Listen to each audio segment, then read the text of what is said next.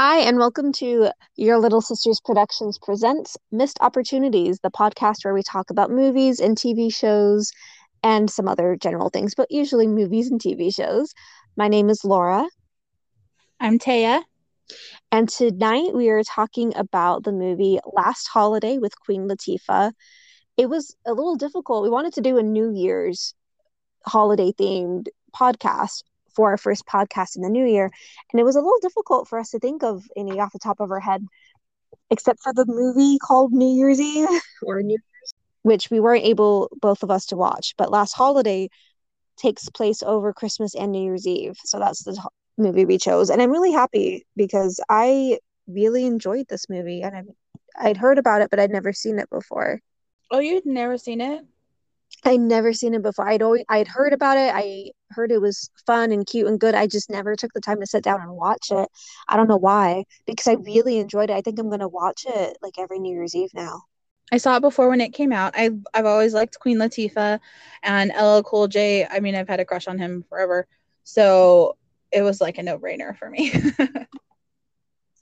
It was a super cute movie. Let's get into what we liked. I can't think of anything that I didn't like in this movie. Oh, I was just gonna say, like, it does kind of start slow because it's introducing her and her life is very boring, like it's supposed to. So if you don't know the story, I'll go ahead and sum it up. Just what is her name? Queen Latifah.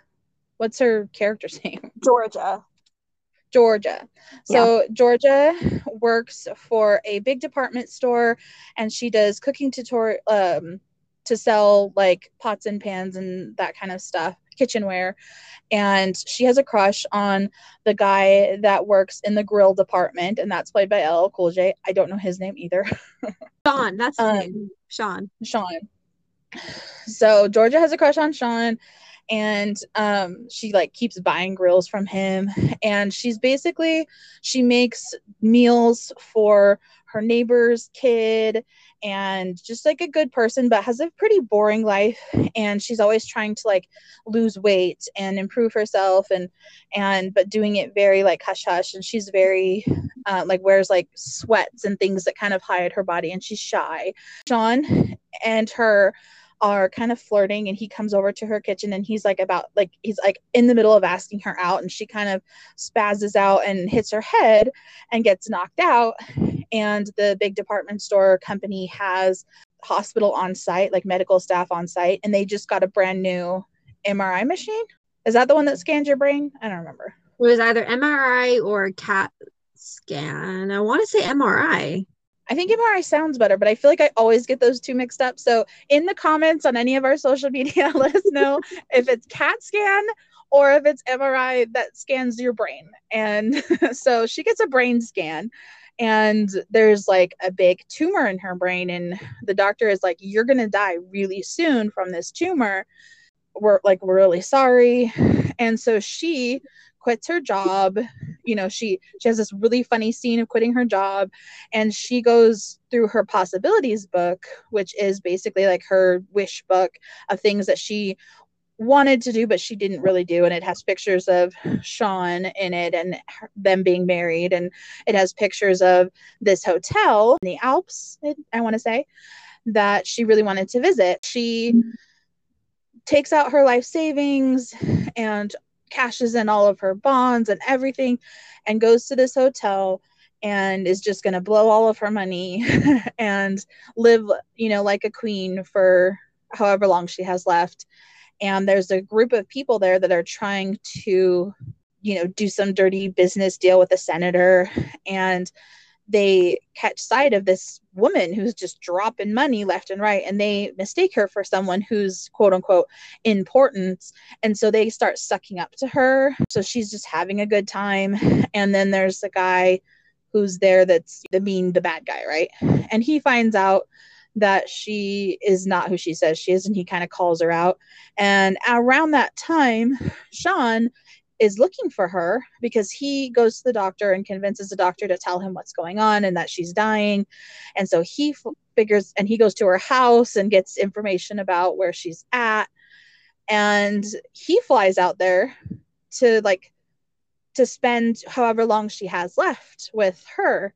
And so it's like his trip trying to get there, and everything keeps happening that's, wrong, and he can't get there on time and all this stuff. Then it all turns out that the brain scan machine, whether it's a CAT scan or an MRI, is broken, and everybody looks like they have a tumor because there's a spot in the MRI or in the machine that just is like the light's broken there. She has befriended all of the hotel staff, like she just Pollyannaed the whole place, and everybody loves her and everybody's so happy. And then when they find out that she's dying, they're like all so sad and so depressed and just wanting to give her the world and everything like that.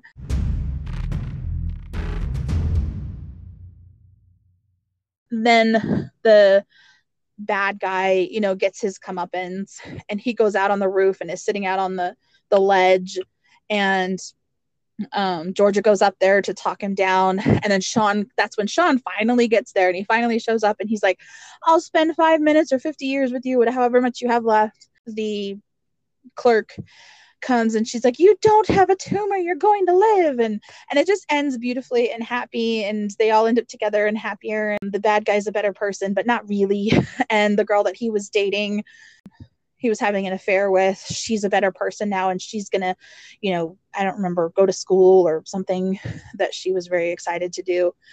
And the chef that's there, who had kind of lost his passion, has like found his passion again, and just all of the good stuff happens, and it happens over New Year's, and they get to celebrate New Year's all together. And it's just a really cute movie, but it does start slow.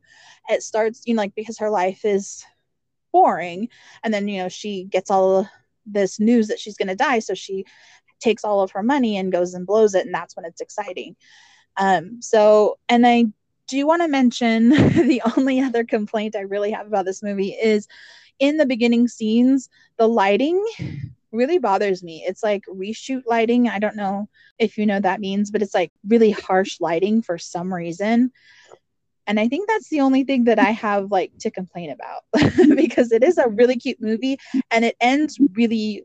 Yeah, I like the way it ends. The girl that was having an affair with the villain of the movie or the antagonist of the movie, she goes to business school, and then it specifies spa management school, which is funny because in the movie there's a spa at the hotel they're at, and she's really, really rude to one of the employees there, and Queen Latifah's character goes over and helps smooth the situation over and basically calls her out on it.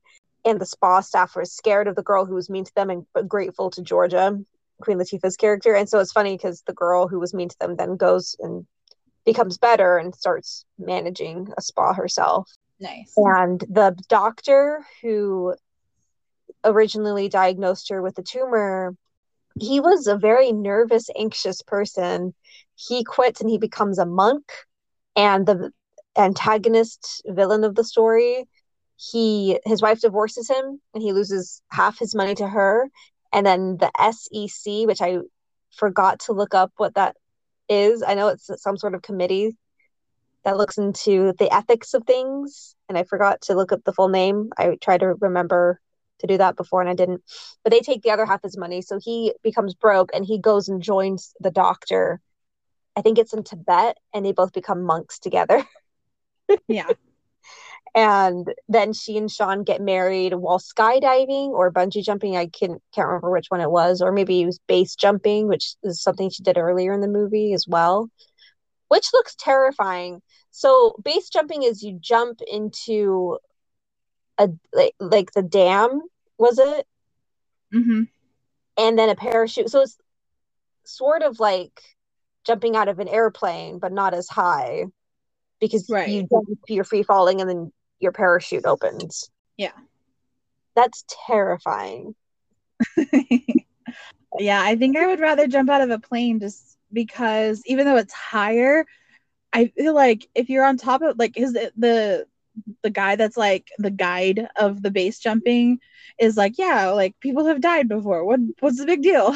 And he's like, you have to jump out and drop your chute at the exact same time, at the exact right time, or if you catch the wind, it'll slam you into the dam.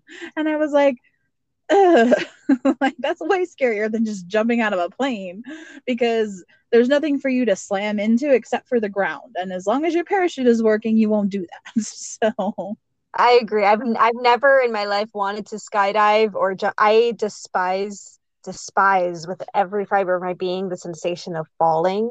I hate it. And so I've never wanted, but if someone said base jump or bungee jump or skydive, I do skydive because, like you said, Yeah. the only thing that I can slam into is the ground, and there's a big distance there, so I at least have time to not slam into anything. Yeah, so she and Sean get married while doing something crazy, skydiving, base jumping, whatever. I'm trying to think. I feel like maybe I did have one or two complaints. I do feel now that you mentioned it, the beginning did lag a little bit. Had to watch this in parts because something was going on with my kids and I had plans. So I had to watch the first half and then half a day later watch the second half. I think that's maybe why I didn't remember the lagging part till you mentioned it. But it did. I think they could have shortened the beginning, not even just the introduction to her life, but once she finds out or believes that she's dying after being told that she is, I think they could have sped it up just a little bit. The scene where she is talking to her supervisor or manager and she breaks his phone, which she has to be one of the best employees ever because she straight up breaks his phone and he's just like, that's fine, whatever. Do you want a bonus? Or he doesn't care because she's one of the only ones moving products out of their store. I think that Right. scene could have been a bit shorter. That scene was the one that lagged the most for me. I think the scene that lagged for me was when she's making food for the little boy, and a lot happens because it introduces her possibilities book. It shows what type of person she is, how insecure she is, and how she really does not take risks, but she wants to. But it takes, like, I don't know, it's not a fast moving scene. Like, I don't think the kid, through no fault of his own, is charismatic enough to carry that scene because Queen Latifah is purposefully not being charismatic because that's the point of her character at this point in the movie. And so that scene just kind of lulled. Like, it, I was like, okay, we get it, you know.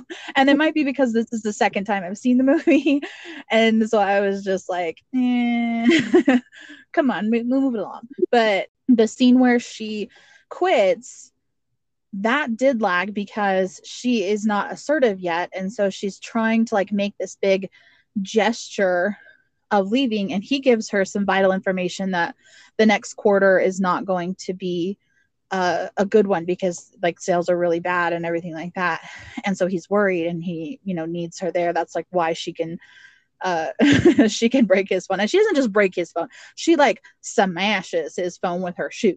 Like, I think she very, breaks an audiobook CD that he has. He starts playing this yeah, audiobook for her, and she gets up and just breaks that in half and then in quarters. And he offers her a couple different raises to keep her there. So she has to be moving product like nobody's business for him to be going to that length after she's destroyed property. That's how bad the next quarter is going to be. But that is vital information that we do need later in the movie because the antagonist of the movie is the owner of the department store. and he's the author of the audiobook that the guy's listening to. Although I have to say, so the audiobook starts playing, and it's, I think it was 7 steps to success or something like that. And he said something along the lines of step one, tell the, what was it, tell the idiot inside of you to sit down and shut up or beat the idiot out of you, something along those lines. And I thought Yeah, that was really funny and actually good advice in some cases. yeah. Because sometimes you do have to tell the annoying voice inside us, like, sit down, shut up, stop telling me I can't do something, or stop telling me I'm not good enough or whatnot. So I actually thought that was really funny and I wanted to hear what the next steps were, but then she got up and broke it. I was really interested to see what else he said and see if any of it, the rest of it could be applied to real life. So the actor who plays the bad guy, I don't know what his name is, but and I don't even know what the actor's name is, but he plays in Leverage. If you've ever seen the show, the TV show Leverage, he is Nate, Oh and my gosh, he is. he is a good bad guy. The first movie or TV show I ever saw him in was French Kiss. He's the bad guy in that. I mean, it's a rom-com, so he's not like a bad guy. He's like the guy that dumped her, that puts her on, you know, the crazy train. But like, he's a bad guy in that. And then and so I like always associated him as being a bad guy. And then in Leverage, he's like the good guy. And I really love his character in Leverage because he's like the anti-hero. He's not good at, he's supposed to be the good guy who's working with bad guys, but he's actually a bad guy too. Because that's what Leverage is. If you don't know, Leverage is a bunch of an insurance man, Nate Ford, takes a bunch of criminals, and they all come together and help people using their criminal skills. And so and then to see him in this movie where he's back to being a bad guy, and I'm like, I forget watching Leverage that he's so good at being hateable, he's good at being the guy that you hate. He's a well-rounded actor. Yes. He was a very good villain in this movie. I liked his acting because I really hated the character. And that's how you know. And I never saw the actor. I only ever saw the character. Kragen is his last name. Because that's the name of the department store and it's off his last name. And you really don't like him. He's a bit despicable, but you also see a bit of growth near the end. It's not a lot. He doesn't do a complete 180 turnaround, but it's enough that you feel happy at the end for everybody. He definitely gets his comeuppance, but he also doesn't just fall off the face of the earth and have some horrible, it's he goes and gonna be a monk for a while, and that's not gonna last, but he gets his comeuppance, which is good because he was a bad guy, but then he also turns life around and does something, and you're like, oh, okay, it's he's happy too. He didn't, it's not just the bad guy in a Disney movie falling off a cliff or something. Exactly. And I liked that, even though he has a little bit of a turnaround at the end of the movie before his wife taking his money and him becoming a monk. When he's on the ledge and he's talking with Georgia, you can tell that he is going through a bit of growth. I like that even though that happened, he still has consequences from his past choices. And I think it goes to show that even if you were to do good things now, the consequences that you're facing in life, both good and bad, because consequences can be good as well, they result from the choices you made previously. So right. Someone said something along the lines of the life you're living now is a consequence of the choices you made 6 months ago. And I think that's really important to remember when making choices that are going to be life altering, even if it's a smaller one, because you have to take into consideration how it's going to affect you in the future, which is why learning delayed gratification is so important. I'm lecturing again. Really, this is just a life lesson to me. I took a life lesson from him. And I like that the movie didn't shy away from, yes, he had a bit of a change of heart. He's going to be a bit of a better person. How much better, we don't know. How long the monk thing will last or anything, but not as bad as he was before. But he still made bad choices and did things to mess up people's lives and did unethical things with money and business. And he has to face those consequences. The difference being this time around, when he faces the consequences, as opposed to who he was before, this time around, he's able to face them with a bit more grace and able to pivot and turn around in a more graceful manner than someone who would have been, than he would have if he stayed in the same mindset as before. Do bad things in the past or make choices that led to bad consequences, but if you change, you can at least change the way you react to those consequences and make better choices leading to better consequences in the future. Which was not, I don't think, the point or lesson of the movie. The lesson of the movie was to grab life by the throat and kind of go for it, just like Georgia does. But I think I learned more from him and his story arc than her. But maybe that's because her storyline is done a lot in other movies and TV shows. Right. The live life to the fullest storyline is really done a lot. So there's a Tim McGraw song, Live Like You Were Dying. That's basically the plot of this movie. Yeah. Is finding out that you're going to die. And so you go and you do all of the things that you wanted to do when really you should just be doing the things that you wanted to do now. And I mean, I know it's cliche and it's been told, but I do like that story. And I think it can't be told enough because you can tell in so many different ways. And I think it's a good thing for every generation to learn and to understand, So of all of the cliches stories that are out there, I don't think this one is that bad. This telling of that type of story, of that, basically that Tim McGraw song. This is my favorite, I think, of this storyline or lesson that I've seen. Queen Latifah really is, she just sparkles on screen, especially once her character gains more confidence and is doing more things. She really commands your attention on screen. I haven't seen a Queen Latifah movie in a while. I just haven't watched any recently with her aside from this one, and I had forgotten just how much I enjoy watching her act. I need to go look up some other movies with her in them so I can watch more because I really enjoyed it. But one of my favorite scenes was the first time she goes to the restaurant in the hotel and she's asking about the specials and will they be the same tomorrow? No, they won't.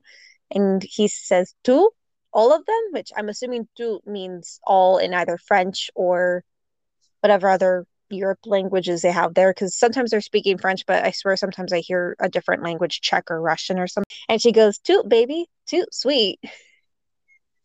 Because she orders all of the food with no substitutions, and then it's mirrored once she has like all of the senator and the bad guy and all these people kind of fawning over her, and she's commanding the respect of the room.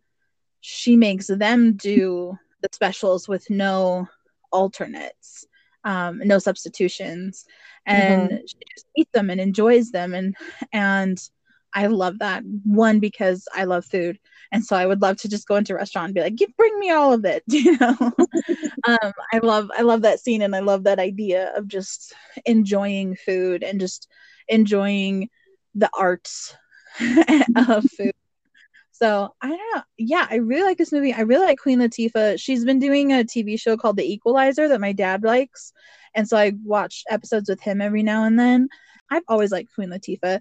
I remember Mm-hmm. watching her on Living Single, which was a 90s TV show. And I always like, me and my brother used to watch that show. And then, like, yeah, I haven't seen her in movies in a long time. I think this was yeah, a good reminder of just how much I like her. And I like LL Cool J too.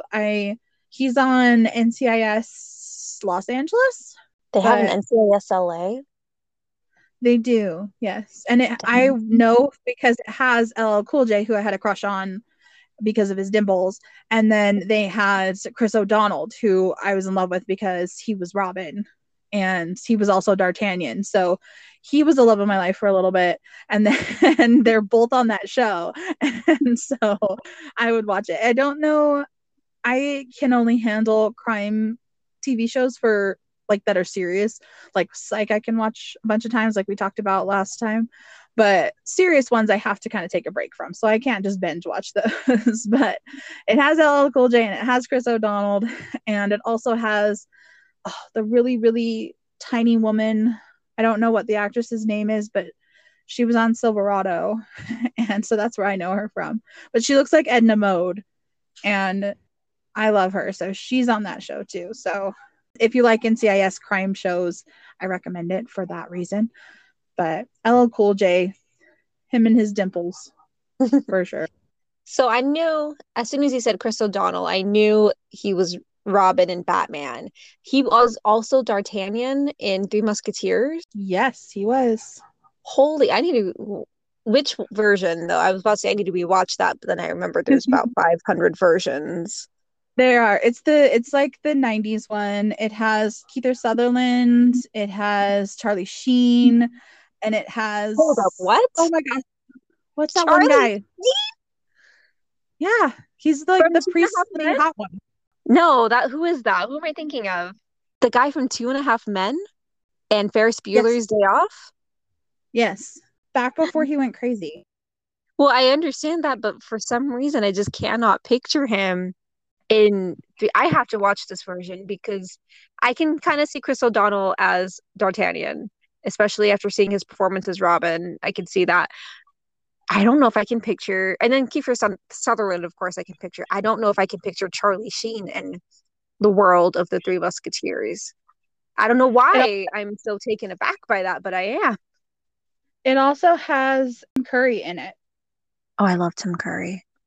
He's the bad guy. What is the cardinal? He's the cardinal. Yes, I believe so. It's been a long time since I've read the book, but I believe it is the Cardinal. What's the Yes. funny guy's name? Oh my gosh, it's gonna bug me. Porthos, whoever plays Porthos, D'Artagnan Aramis. and what? Aramis. Aramis, thank you. Aramis. Yeah, so whoever plays Porthos, he's a very famous actor and he is hilarious in that movie. And he has all like the one-liners, obviously, because he's Porthos. So yeah, you have to watch that movie. You would love that movie. Like it's so good. I am going to look it up. I remember seeing, we should talk about this one in the future. The Three Musketeers version with Orlando Bloom. I saw that in theaters. But that's like a super stylized version of the like Yes. it is a very, very loose adaptation of Three Which is why Musketeers. you and I need to talk about it later because I remember I went with my good friend. We both loved Orlando Bloom from Lord of the Rings and Pirates of the Caribbean. We were so excited to see him in this movie.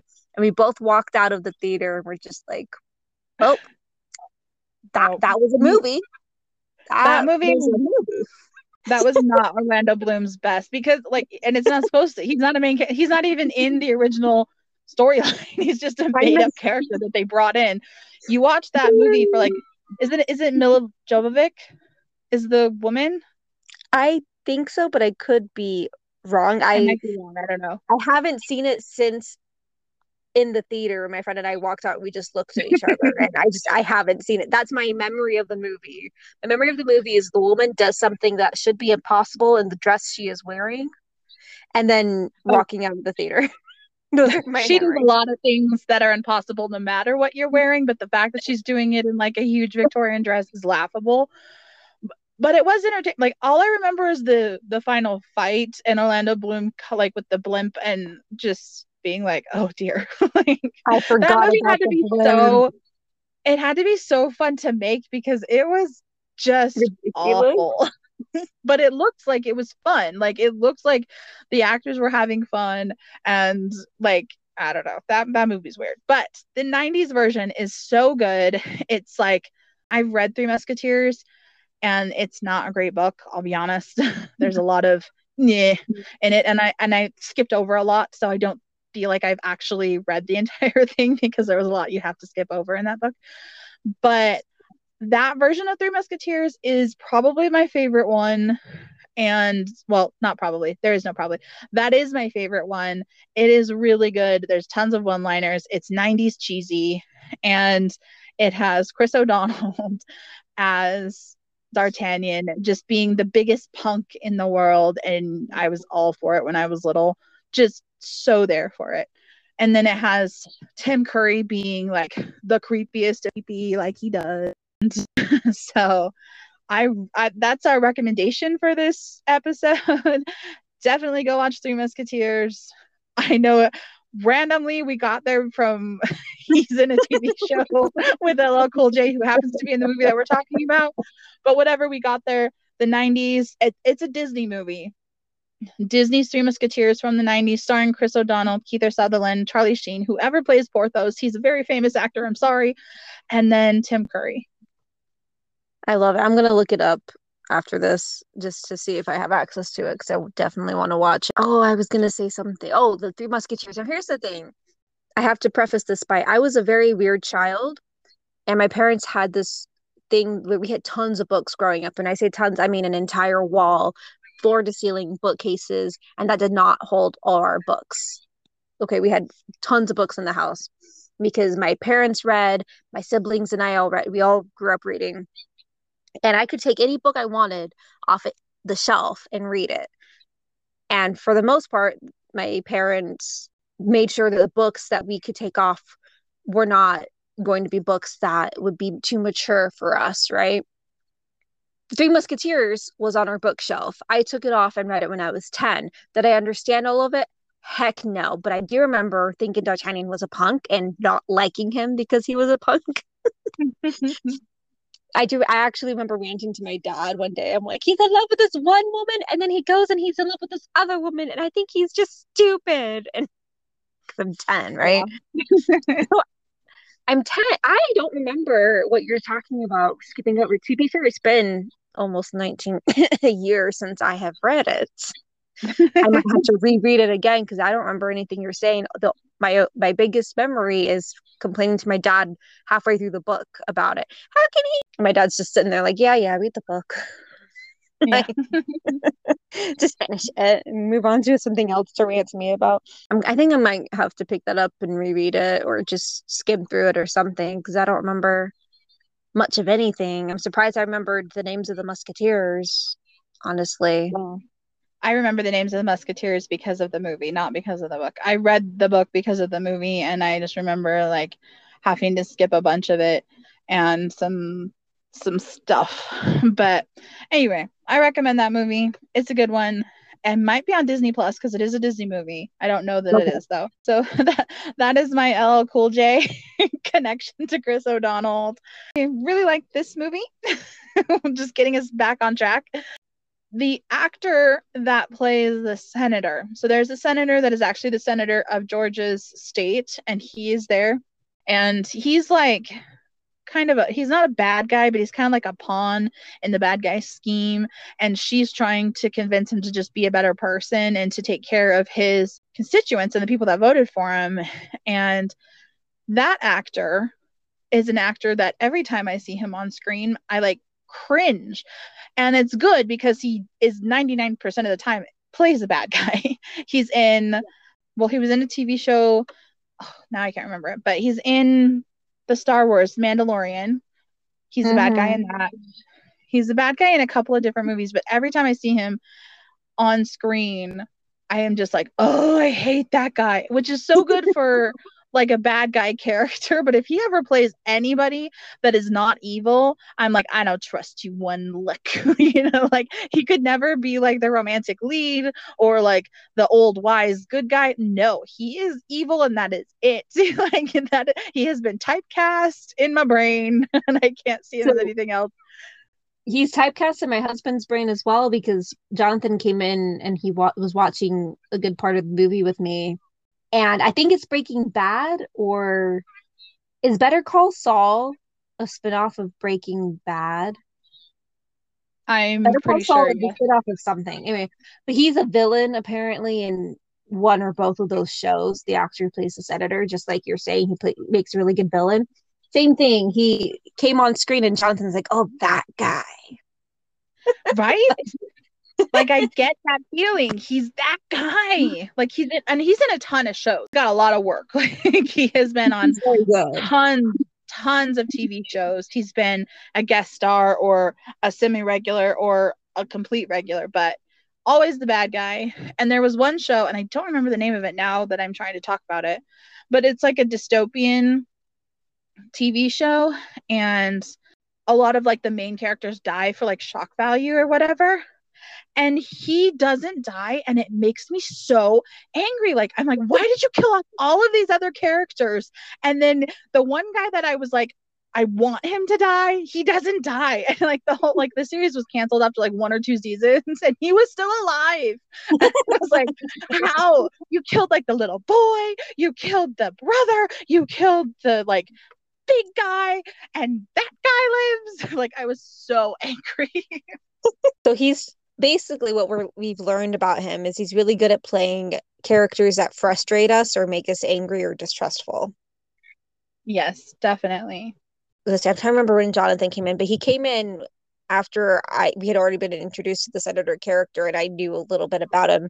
And Jonathan just instantly was like, "Oh, he's playing the main bad guy, isn't he?" I was like, "In this movie, he's not the main bad guy, but he is in cahoots with them, so you're on the right track." And while he's a pawn and while we don't necessarily like him all that much for not doing what is right by the voters, the people who voted him in, and making good on his campaign promises, I don't know how much of a bad guy he's supposed to be in the movie because he's one of the ones kissing up to Georgia, thinking that she's a bit wealthier.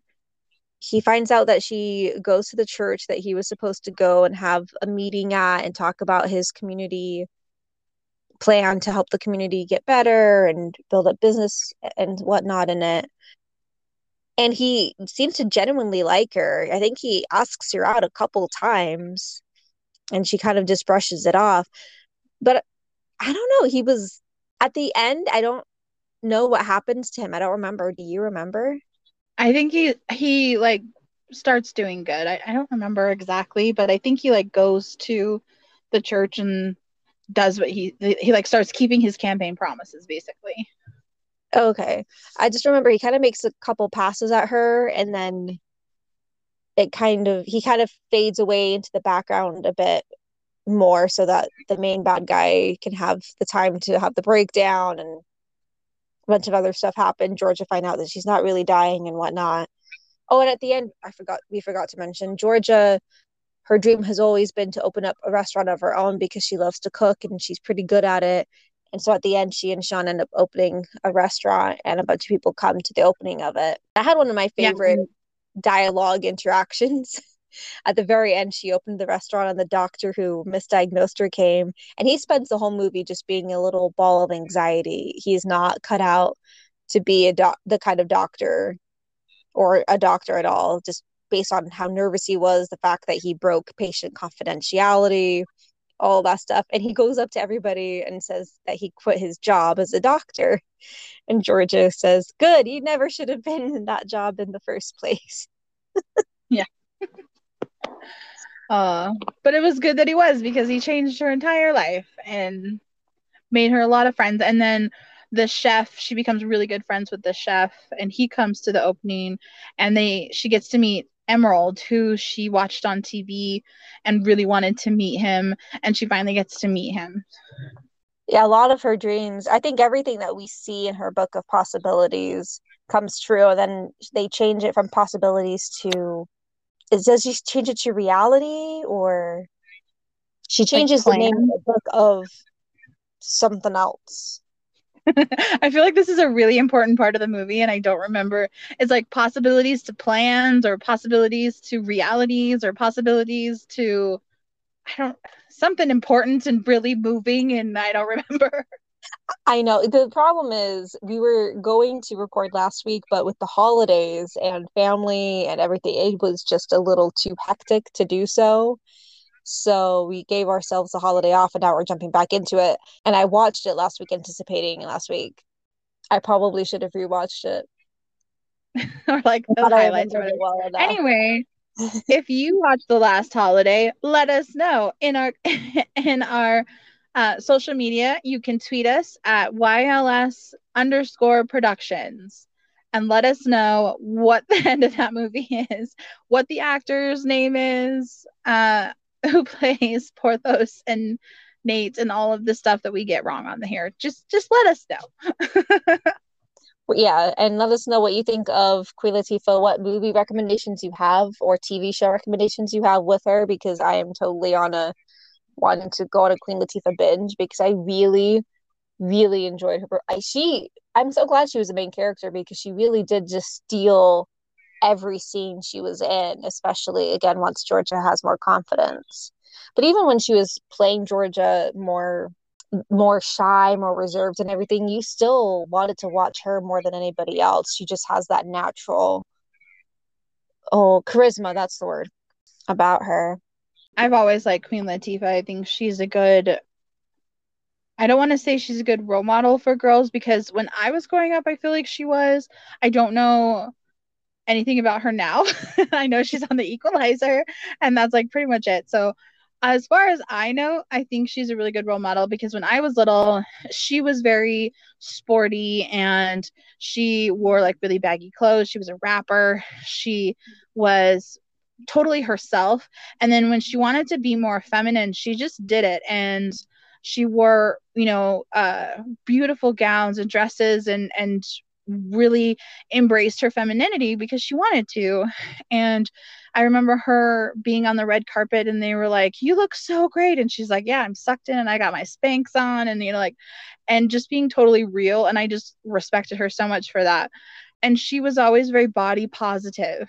And I loved that her comedy and stuff, like it was very body positive, and that, like, she's a bigger girl, but it was never about her being a bigger girl.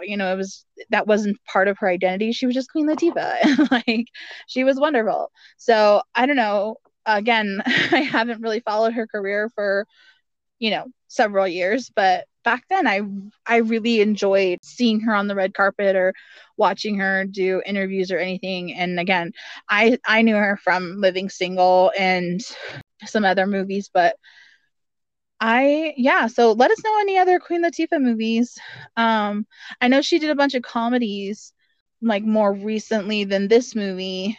Still probably pretty old because she's been doing Equalizer for a while, but let us know if you have any recommendations for us. But I really like her. I really liked what she stood for for a really long time. Again, I don't know, what she's doing now or anything like that, but I will always like respect her for just being who she was. And I always wanted to be like just so cool with myself that I could wear a big baggy t-shirt and baggy clothes or a beautiful sparkling dress. Like if that's what you wanted, that's what you could do. I loved that about her, and I love that she was that celebrity who was very real about everything and wasn't preachy or anything. She just was who she was, and I really like that. So I recommend this movie a lot if you like the storyline of Live Like You Were Dying, and it's very,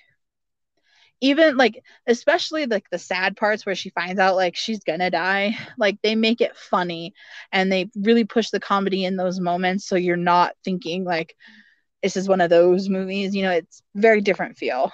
And I love the fact that she has decided that she's going to say whatever she wants to say. That's why she confronts the mistress, and that's why she confronts the senator and everybody, is because she's got this new gusto for life. Like she doesn't care because she's going to die, so she doesn't care what these people think about her, so she's just going to say what she wants to say. And she ends up insulting all these people, but at the same time being very respectful and being very understanding. Like even when she's talking to the mistress, she's like, you're doing something wrong, but that doesn't mean you're a bad person. It means you're making a bad decision. And that's kind of how she talks to everybody. And I think that that's so great that she's like brutally honest, but at the same time, she's still a kind person and she still has a kind heart. And so even when she's like berating people for making bad decisions, she doesn't ever come off as being like rude or inconsiderate of their feelings or telling them everything that they're doing wrong. I remember did you ever see the what's her name? Rebel Wilson. She did a spoof on comedy. And my biggest complaint with that movie is at the end, like she kind of gets walked on at work, and at the end she comes back and she walks on everybody else. And that's like the life lesson that she learned from her magical stint in a romance comedy and all that stuff, like was that she has to assert herself, but she does it in such a like horribly rude, condescending, like mean way that you just lose all respect for her character. And there's a difference between being brutally honest to try and help someone and to kind of call them out on their crap, and just being a horrible, mean girl person. You know what I mean? Like, I'm not gonna say the word, but you know what I'm saying.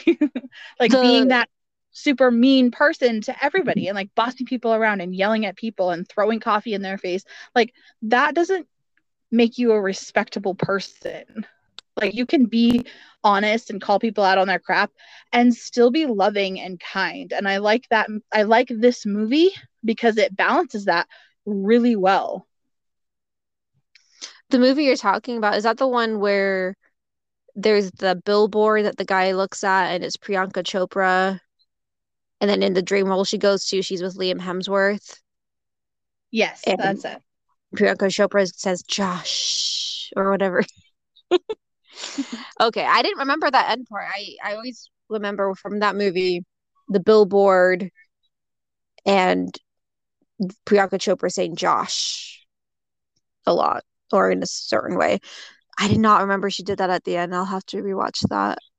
But I agree with you. I did like how she called people out, and I think that's also a really good lesson on how you can be a good friend and be a good person, because I think to be a good friend or be a good person to those around you, it is important if someone's doing something like having an affair with a married person, for example, to be able to call them out on it, but not in a way that shames them to the point, or you're coming from a point of mean judgment, but hey, you're doing something that is not morally okay, or you're doing something that doesn't align with the values or who I know you are, what's going on, why are you making these decisions? You can just make other decisions.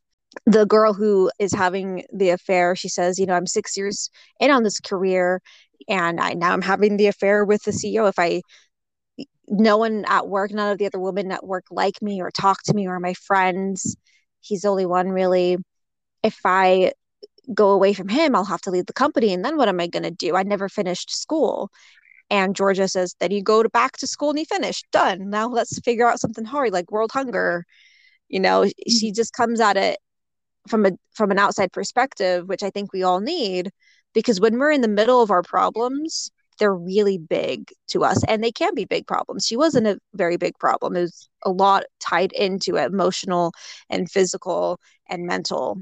And having someone with an outside perspective coming in is so helpful, especially when they're not coming in to judge you or put you down, but to say, I know this isn't who you are as a person, or this isn't who you want to be. So we need to figure out something else that you can do, because this is not aligning with who I know you can be.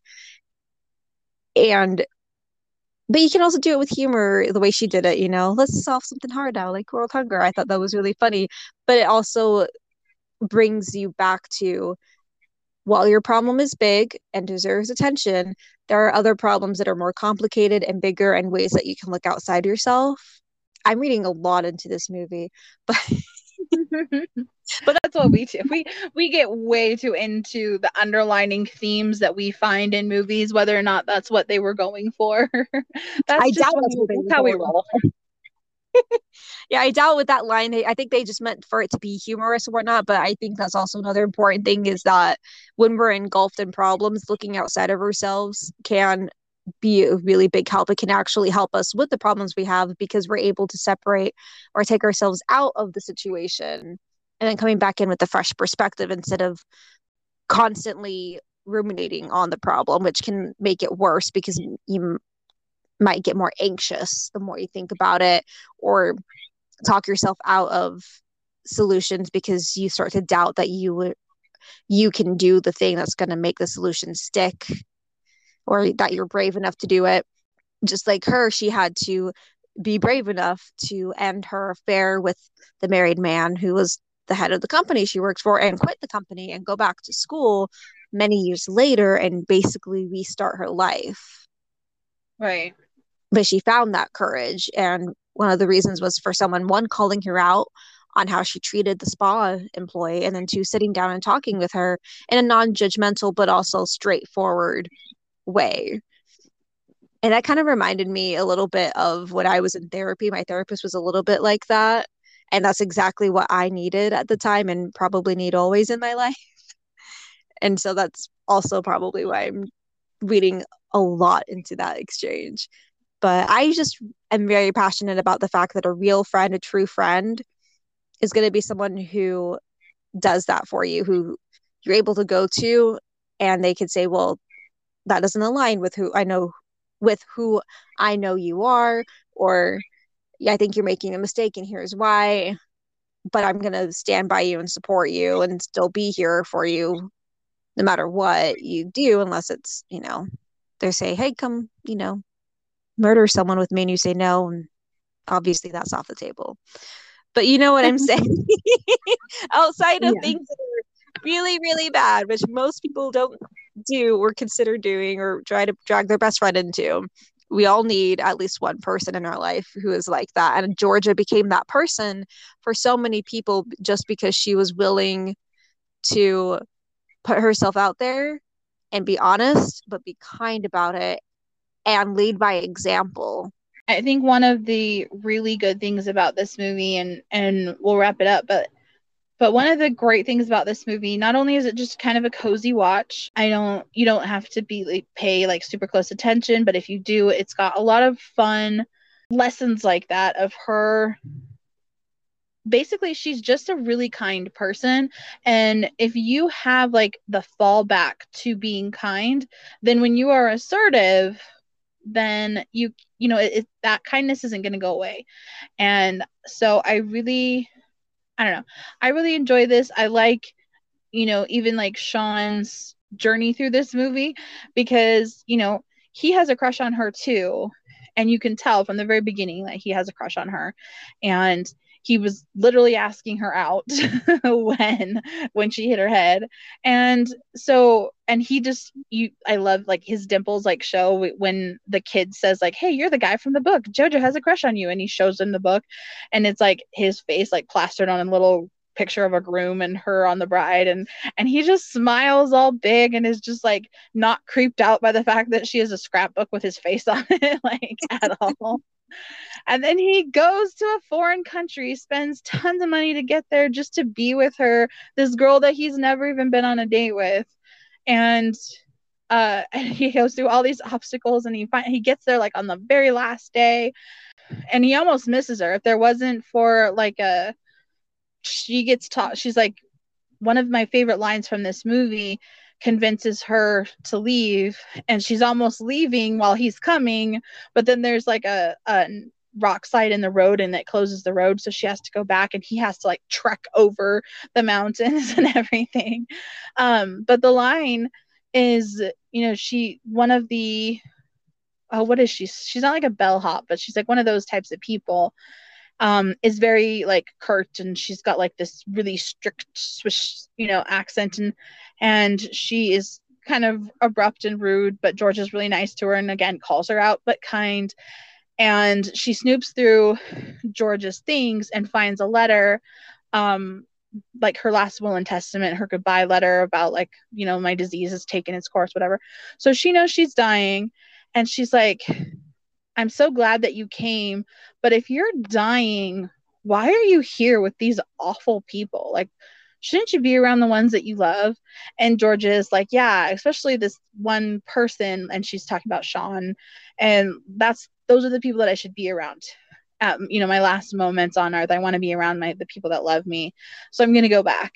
And I love that, because one of, the thing that we're supposed to take from this movie and this story is live like you were dying. If you only had one day left, would you spend it with awful people that are sleeping around and, you know, using taxpayer money for vacations and, you know, bribe senators? Like, do you want to be around those types of people, or do you want to be around people who love you? And even though she ends up staying with the horrible people and helping them be better people, she does make the decision to go, but then she can't. So I I just think that that is a really good lesson to learn as well, and that's a little bit more obvious of one in this movie, is just to there are people, like, yes, go on adventures, yes, follow your dreams, but also remember that the people that matter most are the people that love you and the people that you love and that you want to be around and want you to be around, and the people that are actually going to mourn you when you're gone, kind of a thing. I i highly recommend this movie. I think the biggest missed opportunity was just that uh it was like I said, the lighting in the beginning was very harsh and it was kind of slow at the beginning, but I think the fact that not everyone in the world has seen this movie is really just a missed opportunity for everyone. I'm really glad that we weren't able to watch the New Year's Eve movie, because that meant we were able to watch this movie instead, because I really did enjoy it. And as I said, I'm going to make it. I love holiday movies. I'm a big sucker for this is the movie or movies I watch around this holiday time. So this is going to be my New Year's Eve movie, which I've never really had before, because I don't know of many New Year's Eve movies out there. So, along with correcting any mistakes we make in this and giving us Queen Latifah ideas, let us know if there's any New Year's Eve movies that we are completely missing out on or forgetting, and maybe we will cover them later on, maybe for the next New Year's Eve. Yeah, our recommendations are the movie The Last Holiday and the 90s movie of the Three Musketeers, which I'm going to go see if is on Disney Plus because I'm so curious about Charlie Sheen and the world of the Three Musketeers. I We might can't. just have to do that for our next podcast, just because now I really want to watch it and I really want to talk about it. So maybe we'll just plan on that being our next podcast. You know what? Let's do it. I'll see if I can find it, and if I can find it to watch, we will do that. Because when I think Charlie Sheen, the first image that comes in my head is him in Ferris Bueller's Day Off. Yep. And I can't get that in the world of Three Musketeers. I know actors are supposed to be able to go into any environment or any role and change and whatnot, but I have only seen him in a few limited things. And so it's very hard for me to see him as anything other than the guy in Ferris Bueller's Day Off and then a little bit in Two and a Half Men. I know Yeah. nothing else. He is at his best in this movie, I would say, in my opinion. You can disagree with me, that's fine. But in Three Musketeers, I think it's his best work. I think he is pretty unrecognizable. A lot of people probably don't know that that's him, but it is. And I just love that movie. So that's going to be our next one, just because I really want to watch it. I will find it. I will do my best to see what streaming service I can gain access to. Did you hear about Netflix? They're slamming down on families sharing the same account in different locations, or people sharing accounts in different locations. Yeah, I'm really curious as to what that's going to look like, because like you have to pay per profile. You have to pay per profile. You can have like one profile for like $6.99 and two profiles for $12.99. You're like, whatever. But I'm just curious to see what it's gonna look. I don't have Netflix anymore, so I don't know. Same. I technically don't have any streaming services, but I'm caretaking for my dad, so they have a lot of them. I think they have like all of them except for like HBO Max, which is of course like every movie that I like really want to see, it's on HBO Max, and that's the one we don't have. So we're losing it's that one probably too. going to be on that one. But anyway, thank you guys so much for supporting us. You can find us, if you would like to support us financially, you can go to patreon.com/TayaJoyFlakes and pick the podcast tier that has our logo on it. It is $5 a month. You get extra episodes, lots of fun goodies, and email access to us for suggestions. And then you can also check us out on Instagram and Facebook at Your Little Sisters Productions. Or like we said before, you can tweet us at YLS_production. Are there any more? No, I think that's all the social medias we have. That's all the social medias that we have. So definitely comment on our Facebook, Instagram, or tweet us. Let us know what you think. Let us know all of your memories that you have of Queen Latifah, LL Cool J, or apparently Chris O'Donnell, who's not in this movie, but why not? Well, we'll see you next week, hopefully, with the review of the 90s Three Musketeers, because I am horribly curious now. But signing off, this is Laura. And I'm Taya. Bye. Bye.